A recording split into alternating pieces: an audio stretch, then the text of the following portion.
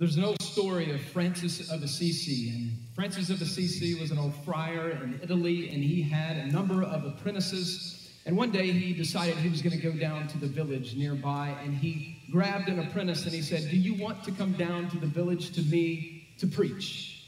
And the apprentice treasured the opportunity, and he thought all the way to the village of what he was going to say and how he was going to preach, and they got to the village, and Francis began to talk to the butler.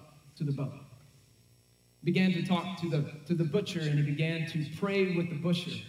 And then he went to the cobbler, and he opened the word and began to counsel the cobbler. And then he went to the teacher of the school and began to pray and think and talk with them. And then he went to the woman who had lost her husband, began to pray with her and counsel her and help her. And all through the morning, Francis went around ministering to people with the word, with counsel, with prayer. And he turned to his apprentice, his young apprentice, and said, "All right, it's time to go back to the abbey." And that young apprentice began to walk back to the abbey, but he finally just said, "I thought we came to preach." And Francis of Assisi said, "That's exactly what we've been doing all morning." I don't think Francis of Assisi didn't believe that it was appropriate to declare the word to the village, but he had a teaching message to his young apprentice that his life preaches a message too. I think James, the author of the New Testament book, James, the brother of Jesus, would have said amen. If you know that book, you know that faith is a faith that works. Authentic faith has action. It's the real deal. And James won't let us get away from action that accompanies our faith because talk is cheap. So let me ask you this morning, Christ Community Church, what's the message that your life is preaching? What's the message, parents, your life is preaching to your kids? What's the message, kids, your life is preaching to your siblings and to your friends? What's the message that you're preaching at work, in the home? What's the message that your life is preaching? I'm excited to study this short book in the New Testament. We're taking a break from Genesis. We'll come back to it in the fall, but over the summer, we're going to be looking at the book of James in the New Testament. And I want to introduce to you James this morning. I want you to understand more about the background of his life, and I want also to show you his audience, a very distinct audience that was going through hardship. And then I want to draw out some themes of the book that we're going to discover. There are a lot of truths here, even in the first verse of James, which is effectively hello. We preach in an expositional way here, and I basically this morning am taking hello. My name is James. So that's where we're going. You're a tough crowd this morning. All right. James 1, verse 1. James, a servant of God and of the Lord Jesus Christ, to the 12 tribes and the dispersions, greetings. Like I said, James, hello. But there's great truths as we look at the life of James, and I want to give you some background. Your first truth this morning, and I'm going to unpack it, but I'm going to give it to you first. Your first truth this morning is this: regardless of status, believers should be marked by humility. I want you to think about James. So there are a number of Jameses, if I can say it that way, in the New Testament. Like, it's kind of like the name John in our culture, or if you go to Italy, I've been to Italy a number of times, and Stefano, everybody is named Stefano. And so in this day, when you look at the New Testament, there are at least 4, if not 5, James is mentioned. So which one is this? It's either one of two men. It's either James, the son of Zebedee, which is John, the Apostle John's brother, right? The sons of thunder, Peter, James, John. It's either him, or it's James, the half-brother of Jesus, who grew up in the household that Jesus grew up in, with Mary being his mother and Joseph being his father. And it looks like in church history, we eliminate James, the son of Zebedee, the brother of John, because he died in Acts 12, which was way too early for him to write, not way too early, but too early for him to write this book. And so that leaves us James, the brother of Jesus, the guy who grew up in Jesus' home. Do we have any second-born children here? Second-born children? Quite a few second-born children here? A lot of second-born children that have that syndrome, right, where the oldest has never done anything wrong. The pictures that you have of like your first year, you got less than your older sibling. because mom and dad have more pictures of them? You ever feel that way as a second-born? Well, listen, you have no idea how bad it would have been for James, because Jesus was literally the perfect child. He was literally the perfect child. Even when he turns 12 and he goes to the temple, I think if I'm James, the brother of Jesus, I'm thinking, finally they got him. All right? He stayed in the temple. We were supposed to go back home. We got him, dead to rights. And then Jesus, his brother, says, Mom, I'm at my father's house. And Mary doesn't discipline him. How would that feel to be James, the brother of Jesus? That's one situation that I look at and go, we had him. So this is his upbringing. He watched his brother Jesus. I wonder what that would have been like to be the brother of Jesus. The Bible says some things about James. Do you remember in John chapter 7 and Matthew chapter 13, Jesus starts his ministry and he comes back to his hometown. He comes back to Nazareth. And what does he say? A prophet's not even welcome in his hometown. And it says his household didn't believe. It says James and the brothers didn't believe in him yet. So the early life of James, I don't know if it's because he had the younger sibling thing going on. I don't know. But the writing of Scripture says that James and the brothers did not believe that their brother was Messiah early on. And yet you come to 1 Corinthians chapter 15, verse 7, and you learn about James. When he saw the resurrected Christ, when he saw his brother resurrected, he believed. And the brothers believed. I wonder what that conversation would have been like. I wonder if Jesus said, hey, do you believe me now? 1 Corinthians 15 tells us that James became a follower of his older brother. He believed that his brother was the Savior. You know, that's a great reference check. You think about the reference checks you do. Some of you hire people. And what are you looking for in a reference check? You're looking for someone that lives close and knows this person well to tell you about their character. And so if you're looking for an apologetic for Jesus and who he is, his family believed that he was the Savior. His brother, who didn't believe, now believes. And you see more about James in the book of Acts, the brother of Jesus. You see that he and his brothers were there when the Holy Spirit came at Pentecost. They were there with the disciples to witness that and be a part of that. So they are following Christ. They are Christians. And then you get down to Acts chapter 15. And Acts chapter 15 is really important. Acts chapter 15 is the Jerusalem Council. So here's what's going on. Most of the people in the way of Jesus that followed the way of Jesus, which is what it was called at this point, were Jewish Christians. But now the Gentiles were beginning to believe in Christ.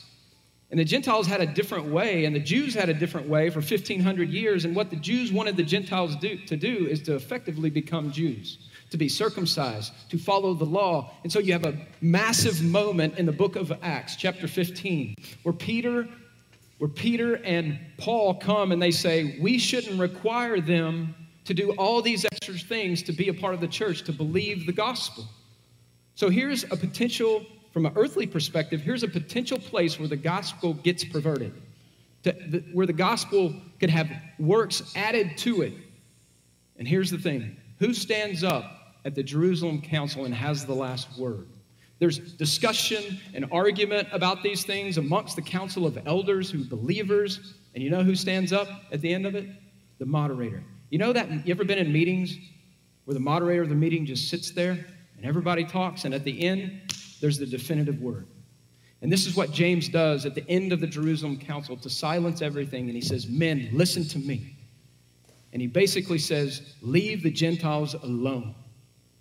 They believe in Christ. We do not need to add works to salvation. End of story. This is the same James that we have when we come to James chapter 2. We got questions, right? What does it mean that you're saved by your works? So all these questions we had, the primary question of the book of James that troubles us is, James, are you saying you're saved by works? This is the same guy who said no, faith alone, in Christ alone, through grace alone. Back in Acts 15. So this is a man who believes in faith alone, in Christ alone. This is what we know about him. And then you get to Acts 21. And I've given you some of these references, but I'm just trying to give you a summary of his life. In Acts 21, guess what? Both Peter and Paul, when they're in trouble, they come to James. They come to Jerusalem.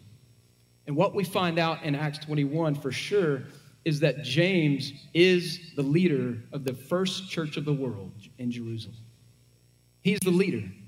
He's the pastor. He's the elder of this church. This is who we're dealing with. History tells us a number of things about James, if you like history. Josephus tells us that he was named James the Just. People called him James the Just because he cared about works. He cared about faith in action. Faith in action. Eusebius, early church, some of you guys study about this, right? Am I totally boring you? Eusebius said they named him Camel Knees because he prayed so much. It wore things on his knees because he was such a man of prayer. This is how James was known. He was a leader of a poor and persecuted and racially profiled church. This is who James was. And that ended up getting him killed. In 62 AD, his authentic faith ended up getting him martyred and killed. That's who James is. Look at James 1:1, though. James 1:1, he doesn't introduce, look how he doesn't introduce himself. He doesn't say, hey, James, I'm the pastor of the first church of the world. James, the just. James, camel knees, because I pray so much. James, he didn't name drop about his brother. Say, hey, I lived in the household of Jesus. I know him best. That's not how he introduces himself. Not only that, if you just compare the way James introduces himself to even the way Paul introduces himself, you notice how understated it is? This is the shortest greeting or intro that you're going to find in the epistles. James, a servant. This word doulos we get out of servant means a slave. He's a slave to who? He's a bond servant. He's a humble man to who? You know, we talk about being humble. We talk about people who are humble, but there's an object to it. There's a look at it. If you look at it, it says a servant of God and of the Lord Jesus Christ. See, James, he didn't need any walk-up music. He didn't give a long bio. He didn't give a long resume he could have. He called himself. He identified himself as a bondservant, a slave to Christ. What an understated thing. And here's a principle for you this morning. He's a man of status. Within his community, he is a man of status. He's the leader of the first church of the world. And yet he sees his life through the glory of Jesus. Do you see it? Of the Lord Jesus Christ. He's submitting his life to Christ. I guess we could say it this way. See, humility only comes when we submit ourselves, as the Bible says, to the older brother. And the older brother is Jesus, literally for James. Humility comes through submission to the older brother. There's a lot of application as we look at the life of James. Can God save and use those who grew up close to Jesus? Those who grew up in church, kids listening to the gospel every week but not believing and later on believing? Yes. And so maybe if you're listening in live stream or you're here and somebody drug you here, maybe you've grown up in the church. There's a good chance that many people here have grown up in the church. And have you trusted? Have you submitted yourself to Christ? Have you believed upon Christ to save you from your sins and change you? That's what it looks like to live in humility. That's how you live in humility. Does God care about flash or faithfulness? See, in leadership in a church, leadership in the church, and this is not often what you see, but leadership in a church means that you are called to be a servant, that you are called to give up your life, that you are called to be humble. Let me ask you a question this morning. Does your status or desire for status interfere with your servant-heartedness? Just a question to consider. The further you get up the scale, whether it's in your church or in this world, does it have a negative effect on your willingness to set up a chair at church, or willingness to serve, or willingness to care for people? See, we live in a different kind of kingdom, with a different kind of king who calls us to serve and humble ourselves that we might be exalted. What would others say your life is marked by? I think we can look at James's life as not a perfect man, a man who came to faith later, but a man who was a humble servant of Christ. So we've got to know James, but what about those he's writing to and their situation? Look at the text. The text says, the second part of verse 1, to the 12 tribes in the dispersion. Anybody turn on the air? I'm about to pass out over here. Somebody, it's not working. All right. I just need like a towel, like a I'm going to be the towel preacher here in a minute. So regardless, if you look at this text here, it says the 12 tribes and the dispersion.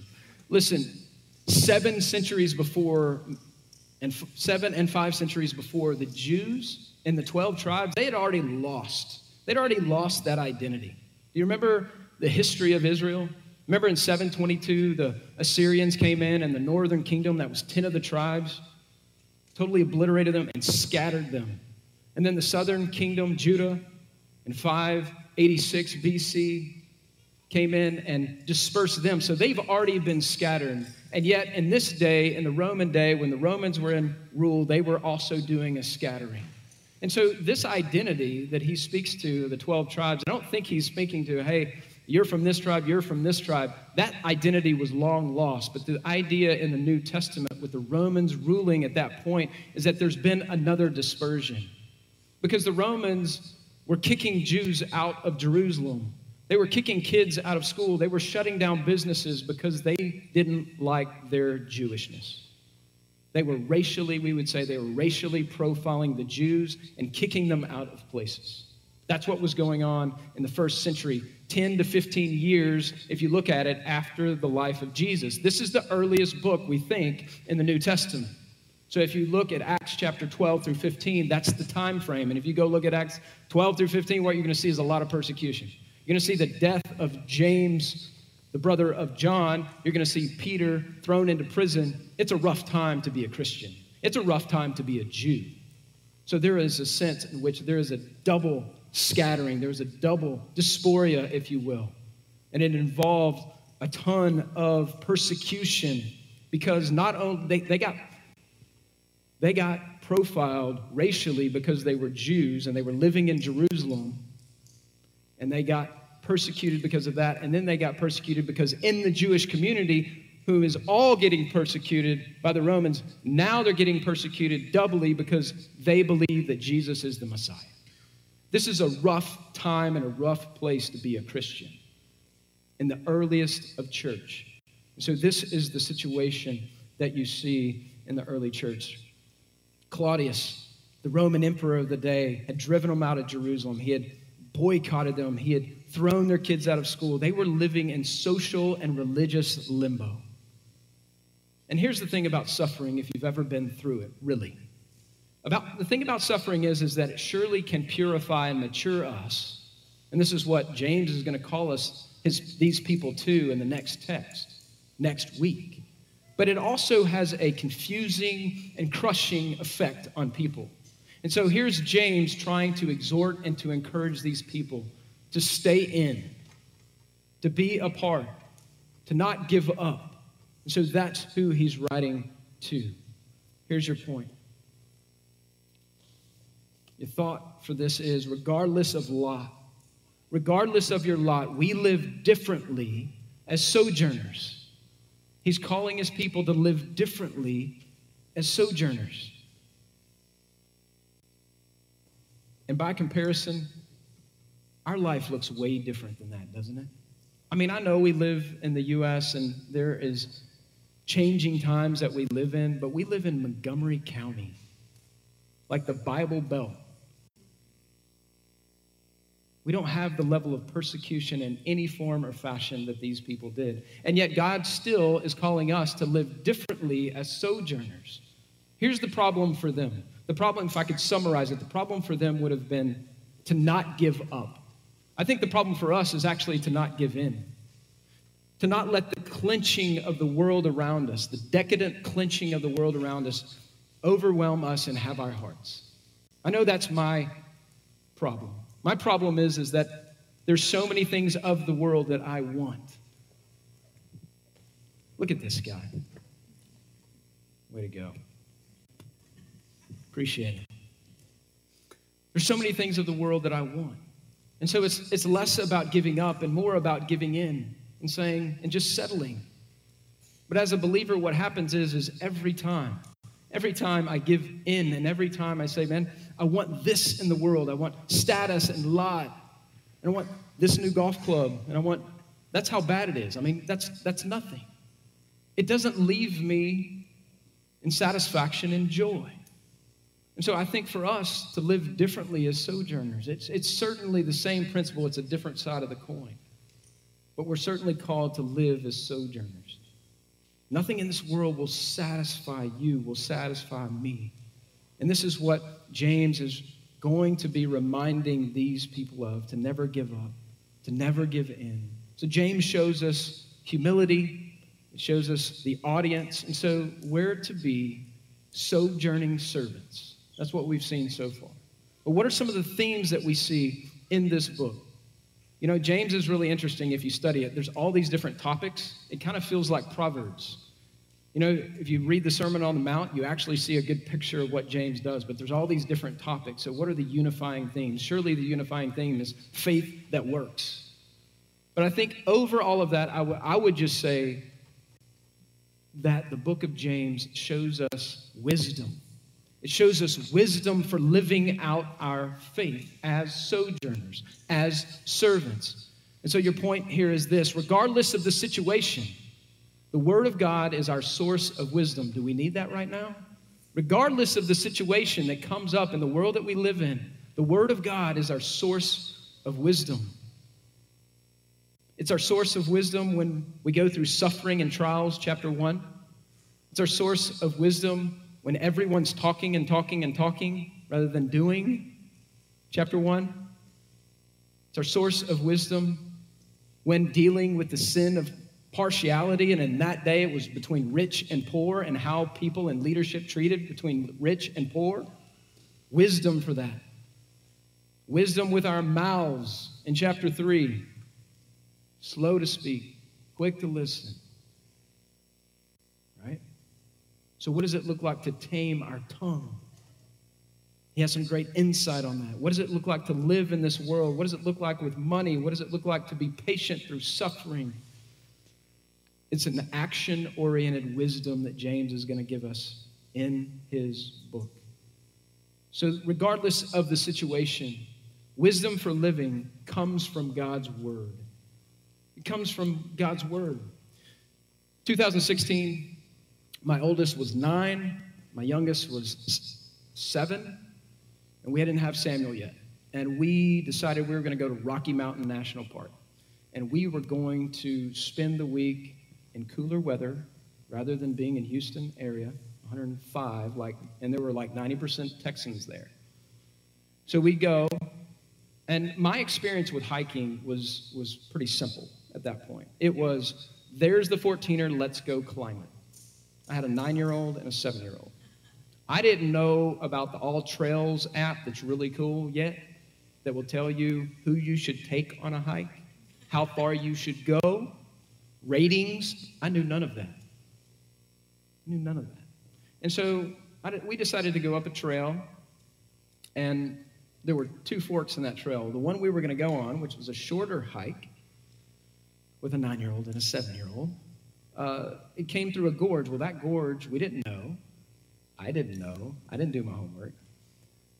That gorge was ripped out a couple years before because a big flood came. And so I just turned the other direction. There was only one other path, and we turned and went up that path. And I had the worst, map. I had a physical map. I felt like I was in the 80s with my map. I didn't have an app. I just had this map, and it generically kind of told me where to go. One of the things we started noticing after about 4 hours hiking was that there weren't any kids on this hike. None. There were like 18-year-olds and 20-year-olds with packs, like they were staying overnight. I'm like, babe, we're just going to keep going. So the emotions going on for me were, we're going to finish this hike. And we get to, it's like 4 in the afternoon. Sun's going down about 9.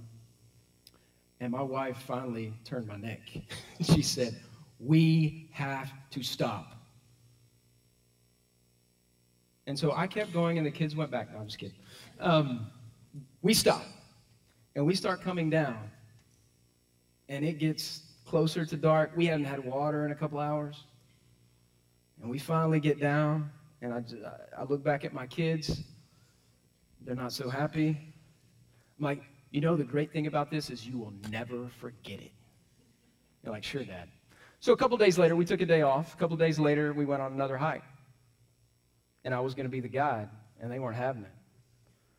How much further, Dad? Just a couple of turns. Yeah, right. We went to Goodrich Park last week, and my kids, instead of turning to me as the travel guide, they turned to my wife and said, how far is it? There's still effects to me being a really poor travel guide for my kids on a hike. You know, I think about that example, and I think about the importance, and the Bible is more than this, for sure. But the importance of having the right travel guide. The next year, you know what I did? I got turned on to All Trails. And if you've ever been hiking, it's glorious because it gives you the way.